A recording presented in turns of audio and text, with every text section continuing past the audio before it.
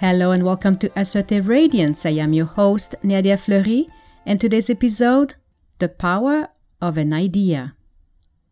In this episode today, I am going to share a portion of Napoleon Hill's book, Think and Grow Rich, Chapter 6, Imagination.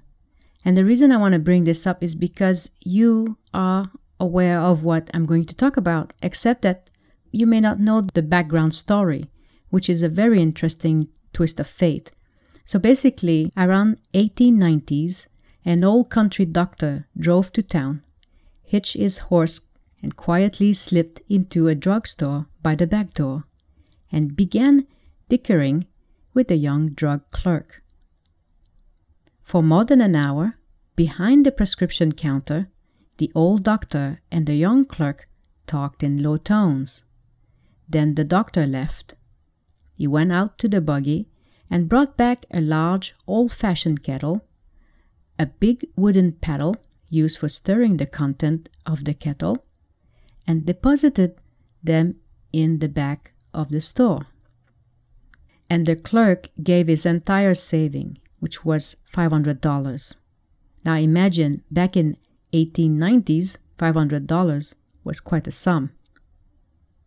The doctor handed over a small slip of paper on which was written a secret formula.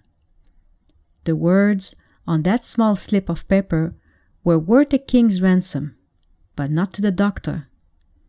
Those magic words were needed to start the kettle to boiling, but neither the doctor nor the young clerk knew what fabulous fortunes were destined to flow from that kettle. The old doctor was glad to sell the outfit for $500. The clerk was taking a big chance by staking his entire life saving on a piece of paper, a formula, and an old kettle. He had no clue what would come out from that kettle and what would happen to it. What the clerk really purchased was an idea. The old kettle and the wooden paddle and the secret message on a slip of paper were incidental. The strange performance of that kettle began to take place after the new owner mixed it with a secret ingredient, which the doctor knew nothing about. The old kettle is now one of the world's largest consumers of sugar, thus providing jobs of a permanent nature to thousands of men and women engaged in the growing of sugarcane and in refining and making sugar.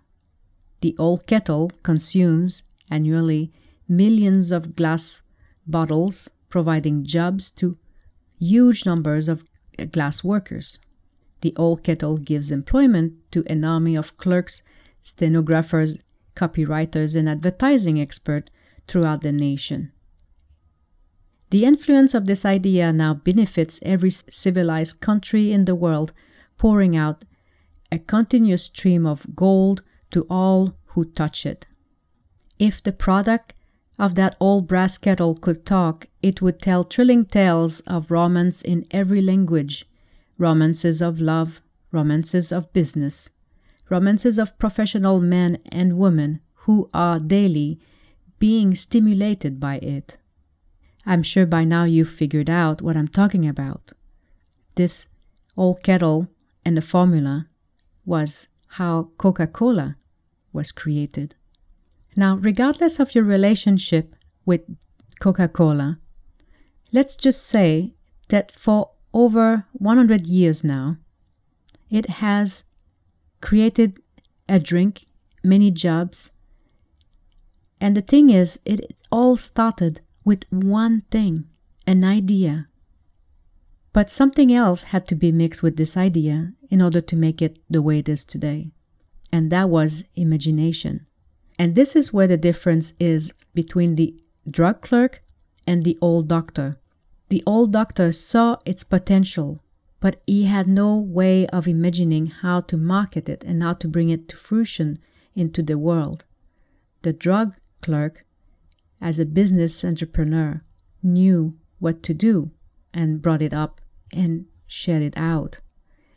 The point I'm making here with this episode is that we oftentimes struggle with looking for money, and we want others, we want the outer world to help us with money. The reality is that money comes when we give something from our overflow. Look at every business out there that it's either entertainment through movies, or if it's phone through, like Apple as the phones and all the electronic gadgets, it's well known. There's also the food industry. Like, let's take Mary Callender or Debbie Field, which makes cookies. What they have done that stand out, that made them unique, is that they created something from their uniqueness. And then they put it out there in the world. And that's what made them wealthy. Money comes from within by sharing your inner gift. Whatever your inner gift is. It's like you're taking your body and whatever you are gifted with. And by the way, this is not just some individual that got luckier. Everyone is born with a gift. Everyone is born with a talent, something, a natural ability of some kind. The thing is that we choose not to see it, or we choose to see it depending on your awareness, depending on what you choose to do in life. We all have a choice. The doctor had a choice, and so is the drug clerk, right? The thing is, it takes dedication to wanting to do something beyond. This has been my biggest struggle with the skincare.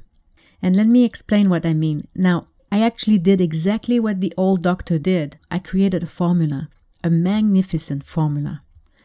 It requires imagination to bring it to the market, no matter what our talent is.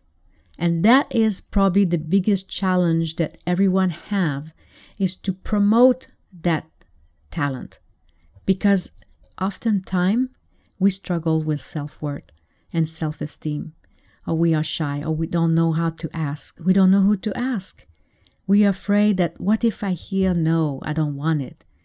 Then that is the point that I think maybe that's where the doctor was when he just sold the formula for $500. Maybe he did not know what to do with it. And the young drug clerk saw an opportunity that the doctor did not see. The young drug clerk took chances because he did not know if that will work. So beside having an idea, an imagination, there's something else in this formula that is not mentioned, but it's there all over. And it's called faith.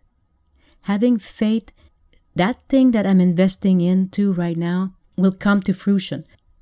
The young drug clerk suddenly had faith that by giving $500, his entire saving, to this formula, that he was going to do something great about it. So sometimes we are being offered something and we have a choice to say yes or we say no, depending on how much imagination you have and how much creation you're willing to put into it to see it through. I'm sure that the money didn't come right away as he was just mixing the Coca-Cola. He had to go through finding ways of putting into bottles and distribution. I don't know in late 1800s how it was to bottle things up. The thing is, he had to go through all this, as well as creating a brand, right? Now, where I'm going here and what I want to say is that we are oftentimes given an opportunity and we have a choice to either say yes or no. The question is, how often do we say yes to an opportunity and how often do we say no to an opportunity? And whatever the outcome, is it serving you? Is it bringing you what you want? I now know that money does not come from the outer world. Money comes from within, meaning you have to create something that is within you through your talent, through your imagination, and your creation. And then you bring it out to the world and you share it with them. And then you see what happens. The thing is, nothing comes easy at first. No one who has created something out of nowhere that suddenly everybody is lining up to wanting it. It needs imagination and creation in terms of publicity, advertisement, or like copywriting and the packaging and all these things that gives the consumer an experience. Because at the end of the day, what people want to buy is an experience.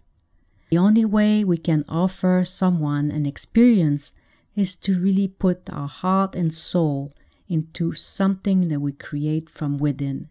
And only then we can attract the money we deserve.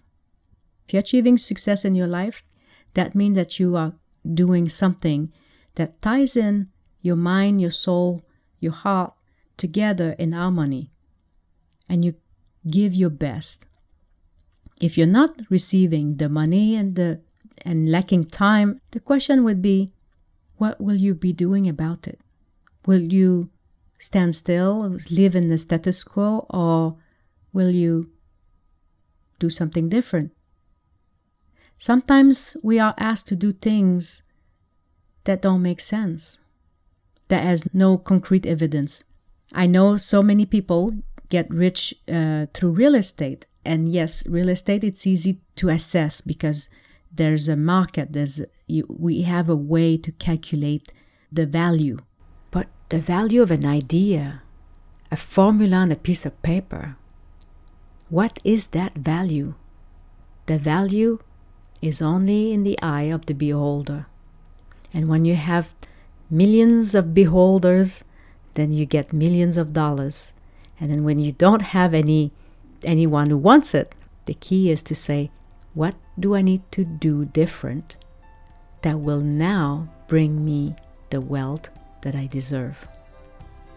All it requires are three things: idea, imagination, and faith.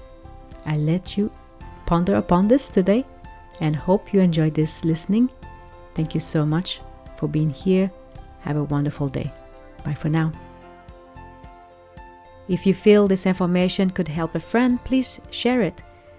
If you have any questions or comments, please reach out at ask@nadiafleury.com.